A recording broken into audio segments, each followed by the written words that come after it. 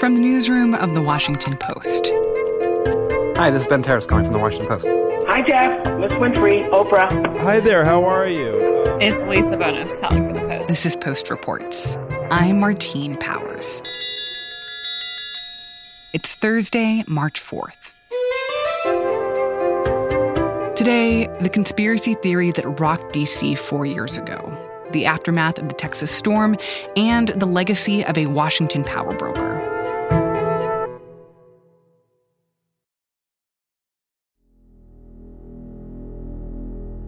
Four years ago, a young man from North Carolina drove to D.C.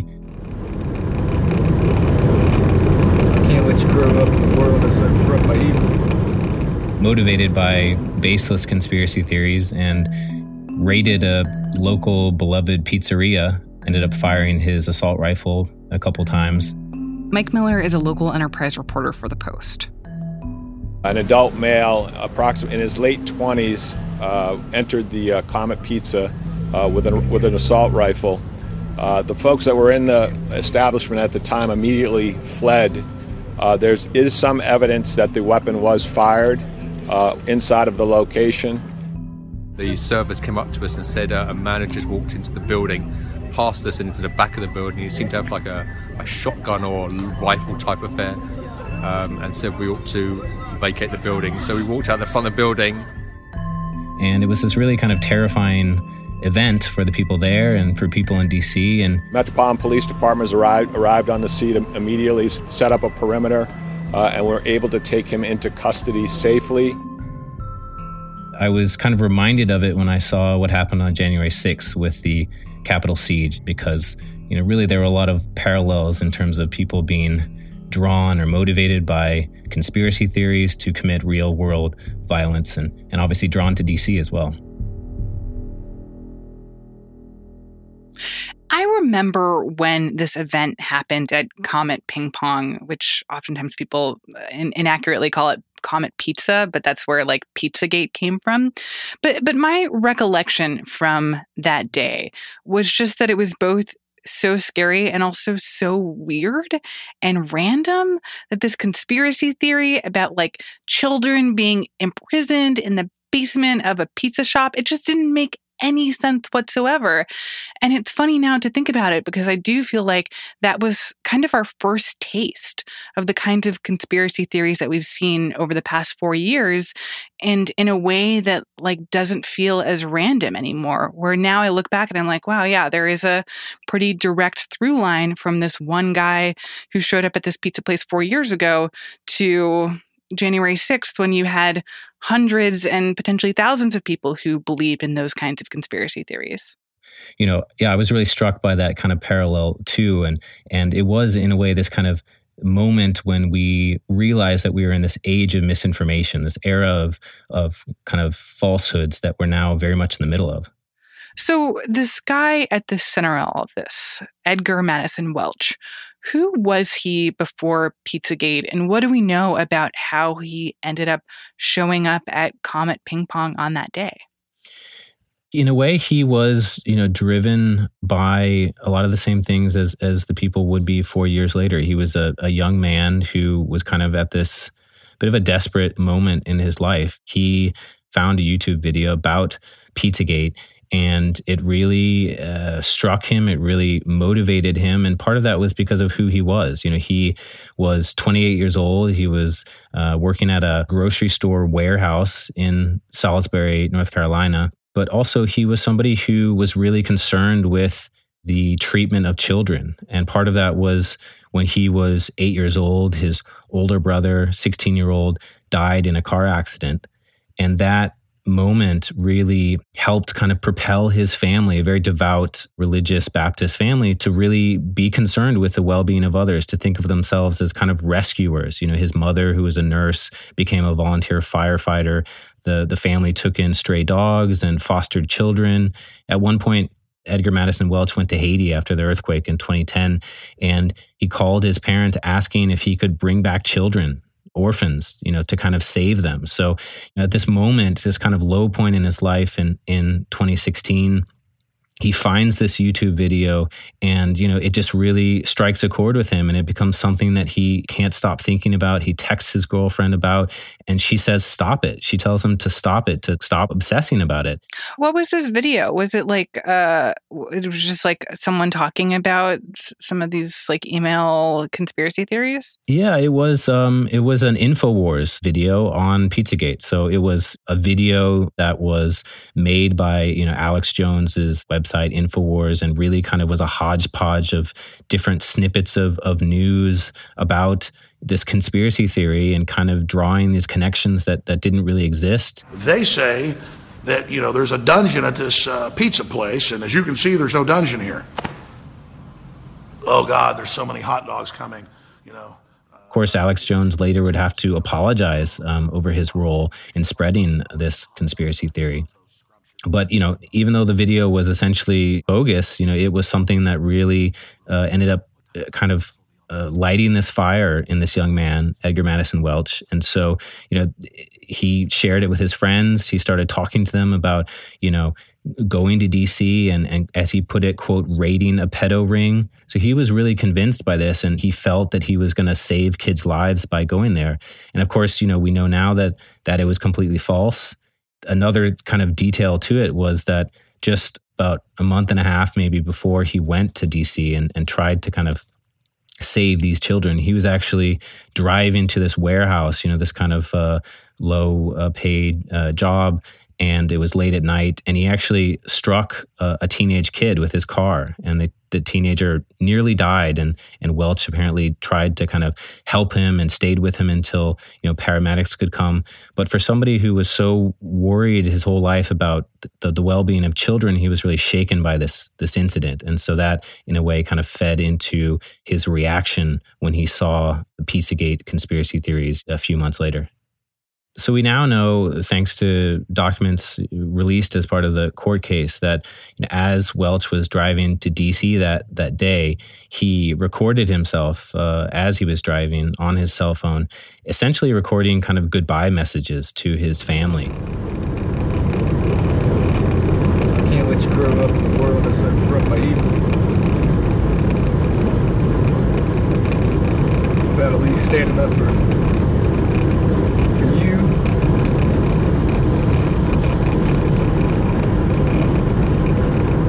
For other children just like you.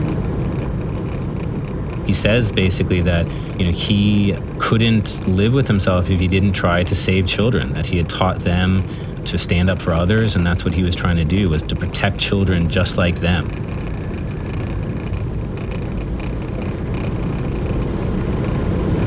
Like I've always told you, we have a duty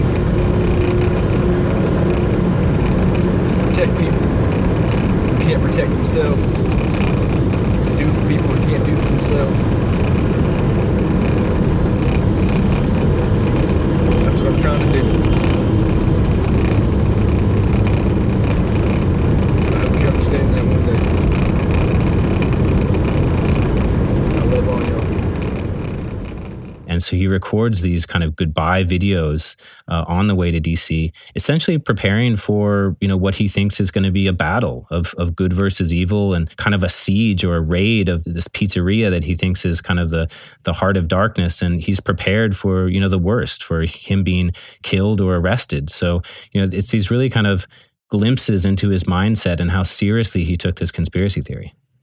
So tell me a little bit about like what has changed 4 years later. Like, where are these people now? Where is this guy now, the gunman at the center of this? Basically, he's back in this small town, this town of Salisbury, North Carolina. It's a place that he kind of has just kind of derisively referred to as Smallsbury. It's a city of about 33,000 in North Carolina. And when this incident happened 4 years ago, I was kind of pulled into covering what happened that day and trying to make sense of it. Because as you said, it was so bizarre. It was hard to kind of unravel like how this guy had gotten there. And he pleaded guilty. He was sentenced to 4 years in prison. And while he was in prison, I sent him letters. I sent him emails. And I just really wanted to kind of understand more about him and his path to this moment of kind of madness in a way, this moment of terrible violence that could have gone so much worse. And did he ever respond to your emails or letters? He did, actually. He responded in one email, and he said basically that he wasn't interested in reliving it. He wanted to kind of move on with his life.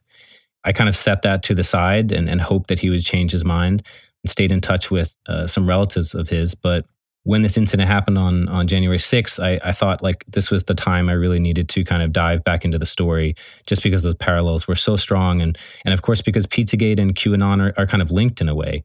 QAnon kind of rose from the ashes of Pizzagate in a way and expanded upon it in a way. And so, I thought I would essentially kind of see where this guy was now. And, I realized that he was out of prison. He got out of prison almost a year ago. He was put into a halfway house.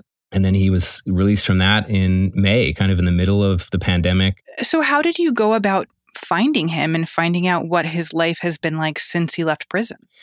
Yeah, I mean, I sent him messages, of course, and I sent his family messages and his girlfriend, now wife, messages. And ultimately, because I wasn't really getting anywhere, I just decided to drive to Salisbury.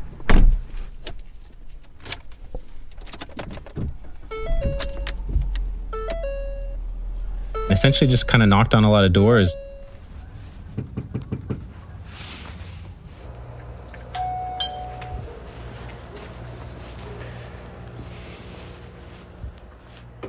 Yes, sir. Hi, I'm sorry to bother you. No problem. I had reached out. My name is Michael Miller. I work for the Washington Post. Thanks for coming. I'm busy. No, I just really... Hey, if I see you here again, I'm going to arrest you, okay? Serious business trespassing. I just wanted...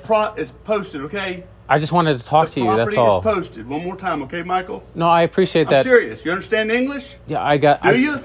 I just wanted to be... I'm going to have you arrested. No, I'm leaving, sir. Okay. I just wanted to make sure that I tried to talk to you and your son, that's all. You tried. Good effort.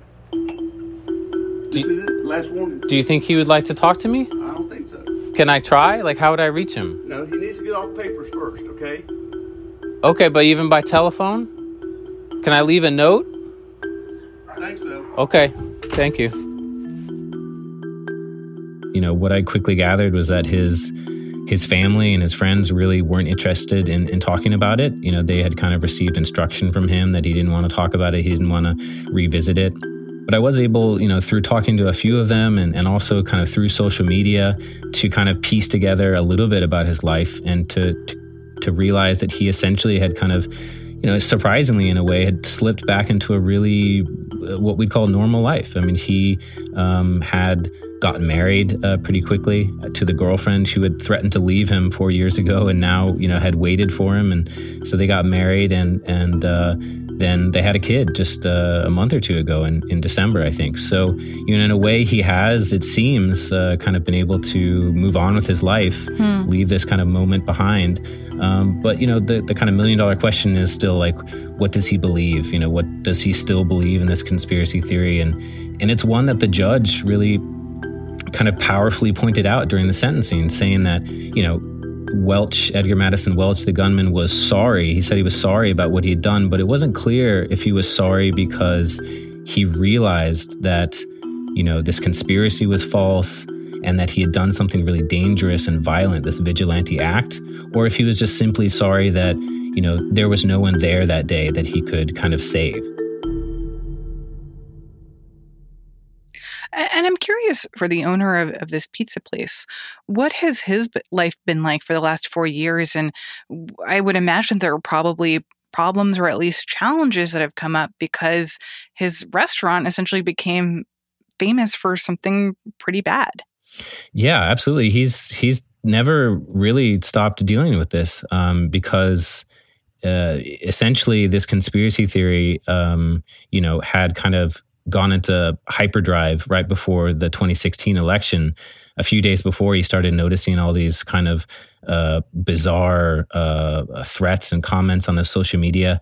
And then, it just got worse with death threats and calls into the pizzeria after that. And then, of course, on December 4th, 2016, this incident where Edgar Welch came and fired his gun.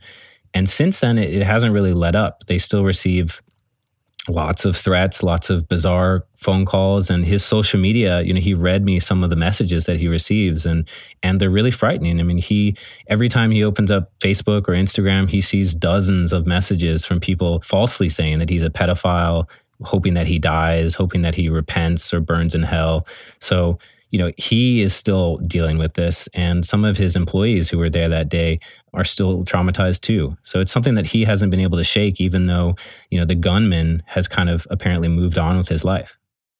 And when we think about what happened at Pizzagate, what happened to this guy, Edgar Madison Welch, what do you think that tells us about what we can expect from the future? Well, I think, it tells us that it's going to be really tough to deal with these conspiracy theories. The experts I've spoken to, point out that, the reach of these conspiracy theories has just grown exponentially thanks to social media. And so, 4 years ago, it was Edgar Madison Welch finding the Pizzagate conspiracy theory on YouTube and sending it to his friends. And now, it's people finding QAnon on Twitter, on Facebook, on YouTube again, on Instagram. And it's kind of being disseminated to thousands, if not millions of people around the world. And so, I think the challenge now is even starker than it was 4 years ago. And, in a way, this moment was a warning, and it's one that we didn't really heed. And so hopefully, after what happened on January 6th with the Capitol siege, officials and authorities and also social media companies will take this a little bit more seriously and perhaps, prevent something like that from happening again. Mike Miller is a local enterprise reporter for The Post. Earlier this week, Congress was warned about QAnon conspiracy theorists threatening the Capitol on March 4th. We do have some concerning intelligence, but we have enhanced our security posture. We've taken immediate steps to let the National Guard as well as our workforce know what to expect. On Thursday, the House canceled its regular session because of these threats.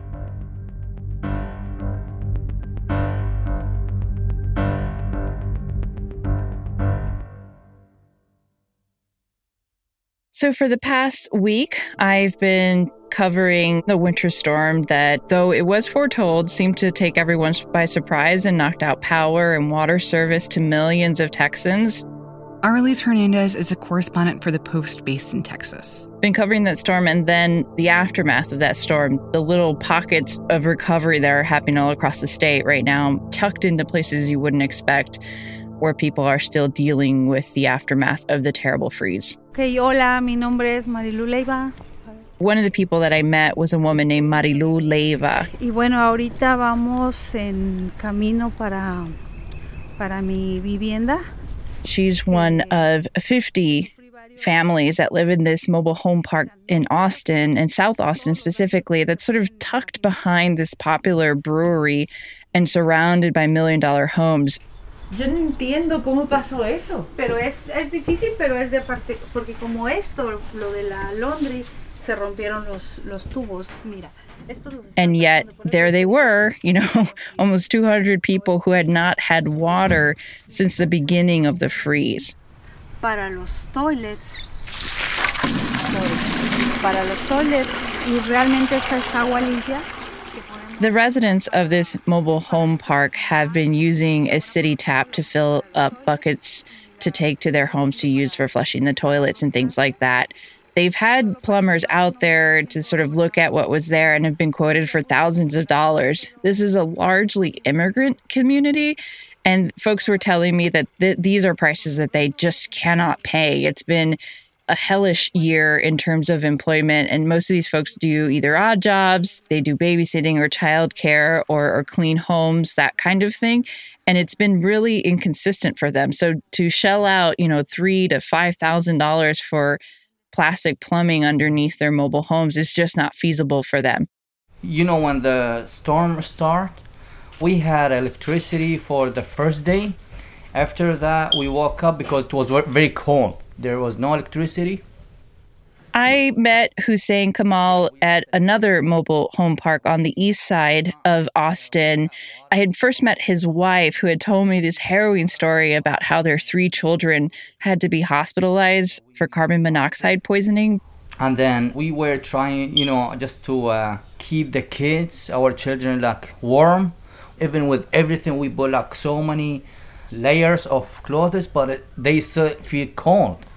So they used a charcoal stove inside of their mobile home, and soon enough, my older one, he started having this headache, vomiting, like a nausea, and then we rushed to. It was very hard to get to the hospital. The roads, they were like silk. And that was only the second night of the freeze. They endured 3 more nights of, sub-zero temperatures inside of their mobile home. And now that power has been restored, now that water service has been restored, Hussein still has problems. For us, we have like a pressure washing business. It's been a little bit slow since, the COVID and things. But now we just found out our machine, pipes or the pumps, they destroyed also from the cold. And so right now they have no income coming in. They've had to cancel jobs in a year. Again, that has been extremely difficult for small business owners with the pandemic and in terms of the demand and the kind of work that they're able to get. So Hussein was frank with me about how uncertain he is about the next couple of weeks for his family. How are you thinking through all of that? I'm not really sure, honestly. I'm just let it to just hoping for the good, not really have any plans for now. So it seems like their situation reflects the situation of a lot of Texans right now, in that just because the weather is warmer again doesn't mean that some switch is flipped and that things go back to normal, that fundamental parts of their utilities and their infrastructure have been broken and that there's not really a plan to fix them. No, that's exactly right. I mean, they're kind of having to patch together help from wherever it comes from. There isn't sort of a comprehensive or cohesive plan for getting these folks or integrating them into sort of a broader plan. They live on privately owned land. I mean, they're responsible for a lot of the plumbing that happens. But you're going to see this sort of throughout Texas and throughout Austin, again, as these pockets of places, mobile home parks, apartment complexes, senior living facilities. They're privately owned by owners who, sometimes don't even live in the state or who are not able to respond as quickly as some of those residents would like. And you find folks in varying degrees of, I guess the word would be destitution, especially in the case of some of the senior living facilities that serve low-income families that, Austinites who have been working to bring about, some help to these various communities are finding folks in really bad situations. And she was sitting in her chair, and I was sitting on the couch next to her, and just sitting there, and the power just went off. That's how we knew. Albert Holscher spent almost 3 nights shivering inside of his apartment with his ailing wife. Just getting all the many blankets as I could find in the apartment, getting them out and putting them over us. They had 2 recliners sort of set up in their living room side by side with a lampstand in between, and they just sat there. And that's all I could do is just put blankets over her, trying to keep her warm. Albert said it was worse than anything he experienced in Vietnam as a veteran. This was a lot worse than Vietnam. Vietnam, you knew what was going on. Here you didn't. Did you sleep at all those 3 or 4 days? Very, very little. It was too cold to sleep. I was just sitting there shaking. I was shivering and shaking. I look up at the clock, then maybe be 15, 20, 30 minutes later than it was the last time you looked, and you're just trying to think, is this ever going to end? All I was just trying to do was survive. And that's what it was. Trying to survive. I know you were just trying to survive, but was there a point where you got really, really scared that you might not? I didn't for myself because I knew I would make it. I was worried about her. They got through those 3 days of cold, but on the second day that they had power restored, Rena May, his wife, woke up that day and was totally incoherent, was totally out of it. And Albert knew, that things were going down quickly for his wife. She was still coherent when this all happened. And I'd say after about 24 hours, I could see the change. The way she tried to talk, things she was talking about, she wasn't really making any sense. I couldn't understand what she was saying half the time. And then she just kept getting worse and worse. And then finally Friday morning, I called it. Well, she begged me not to call the EMS. She was always begging me not to call the EMS. And finally Friday morning, I couldn't take it anymore, so I did call them. And what did EMS tell you? Did they say that you couldn't go with them, or what happened? Yeah, they said there's no way that I would get into hospitals. The best thing I could do was stay right here by the phone and wait on a phone call. Probably 5-6 hours later, I got a call from the hospital saying she expired. How difficult was that for you? Pretty difficult. Real difficult. And I know the weather had something to do with it, that she passed away that soon. She was sick when this happened, but I never would have figured she'd be dead in 3 days. You expected to have more time? Yes, I did. I definitely did. So what is the Texas government doing to help all of these people who have now had their lives permanently altered by the last couple of weeks? The Texas legislature has vowed to investigate what happened and take a close look at who's responsible for what happened. We have some of that story already, and it's been widely reported that, part of the problem with Texas's power structure has to do with deregulation, has to do with winterization, has to do with oversight at a state level. And those investigations are going on right now. In terms of meeting people's physical needs, there's been an effort to try to root out price gouging. Folks, I think as early as last week, were already getting quoted on electric bills of up to $10,000.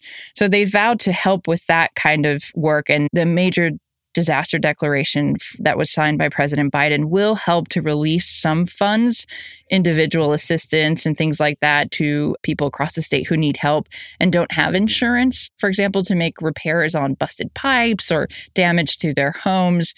But there's going to be a lot of help that Texans are going to need moving forward.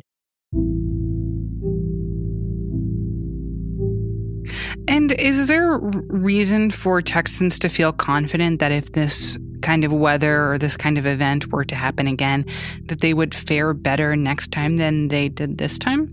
From the reporting that I've done so far, no.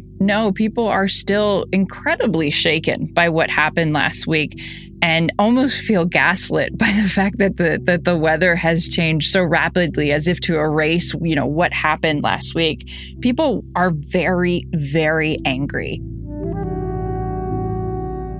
How do you feel about the fact that you were left without power for so long? Very angry with the system. I don't understand how anybody can be being paid what they're being paid to do a job, and obviously they damn sure wasn't doing their job. Arelis Hernandez is a correspondent for The Post based in Texas.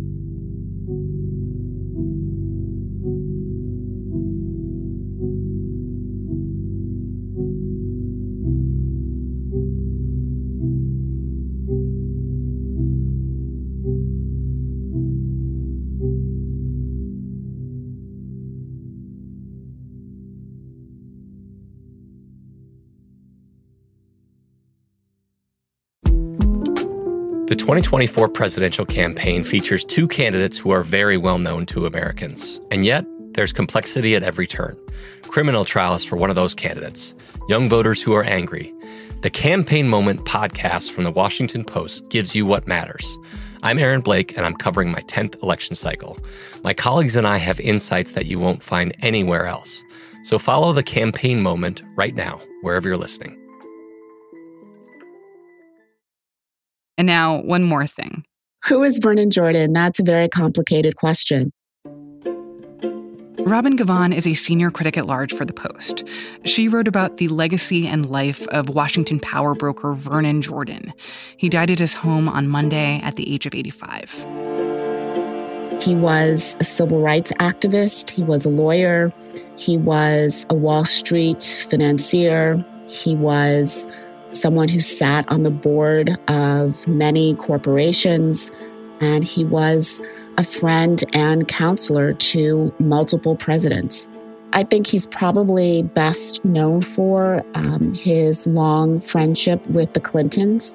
It is tempting to believe that our problems are particular and that our situation is unprecedented. I've come to say to you this morning, we have been here before. But our journey also teaches us that endurance is not enough. Listen, we do not sing, we shall endure. We sing, we shall overcome. Vernon Jordan really came of age at a time when being part of the establishment meant that you had access to the levers of power. And it meant that you had managed to sort of break through one of the most tremendous hurdles as an African-American man. And so that was something that was really seen as a mark of success. And it was also seen as not just a mark of success for the individual, but for the entire community, because the expectation was that where, this one individual was able to go, he would reach back and bring others along. Many years ago, when I was new at the Washington Post, I wrote a story about his style, which was something to behold. He was incredibly dapper with this sort of combination of European flair and Wall Street banker stripes and Sunday morning church polish. And, he wore clothes incredibly well. And I had called to talk to him about his style, and he did not return my messages. But after the story ran, he called to express his gratitude for it. And when I picked up the phone, there was just this very deep baritone that asked, "What must I do to be saved?" And I was sort of like, what is going on here? And he repeated the question, and it was sort of his way of apologizing for not having returned the earlier phone calls. We chatted for a bit, and he essentially said, "If there's ever anything I can do, just call me." And shortly after that, I left the Post and I moved to New York to work for Vogue. And Mr. Jordan called to congratulate me on the new job. And he was telling me about his time living in New York and how he and his wife at the time had been working to buy a co-op in New York, and just the amount of racism that they faced and how challenging it was dealing with co-op boards. And I was in the process of buying a co-op in New York. And after he told me that story, he wrote a reference for me to my co-op board and said, again, if there's anything I can do, please call. And I was really just sort of struck by the fact that he really seemed sincere in that offer, and that, the act of writing that reference for me was in many ways a way of sort of making it better for the next generation. I think think one of the biggest takeaways from his life is that he was someone who was not at all shy about his personal desires for success and to move ahead in the world. There was also this belief that as he moved ahead, he was bringing others with him. And so I think that balance between personal success and, sort of a broader success for those who come after you, who look like you, was a balance that I think a lot of people can take a lesson from. He firmly believed that, of course, he should be in these spaces. Of course, he should be doing this. Of course, he should rise to these levels of success. Because why not? Robin Givhan is a senior critic at large for The Post.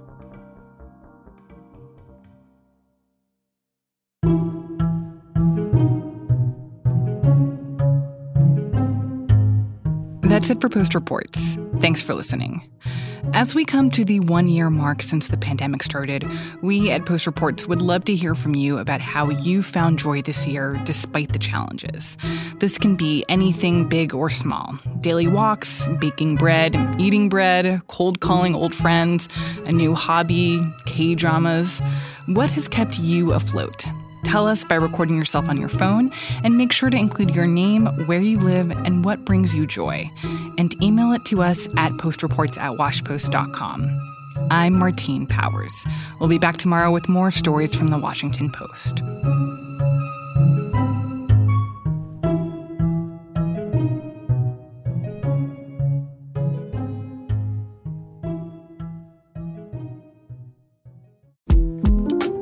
The 2024 presidential campaign features two candidates who are very well known to Americans. And yet, there's complexity at every turn. Criminal trials for one of those candidates. Young voters who are angry. The Campaign Moment podcast from the Washington Post gives you what matters. I'm Aaron Blake, and I'm covering my 10th election cycle. My colleagues and I have insights that you won't find anywhere else. So follow The Campaign Moment right now, wherever you're listening.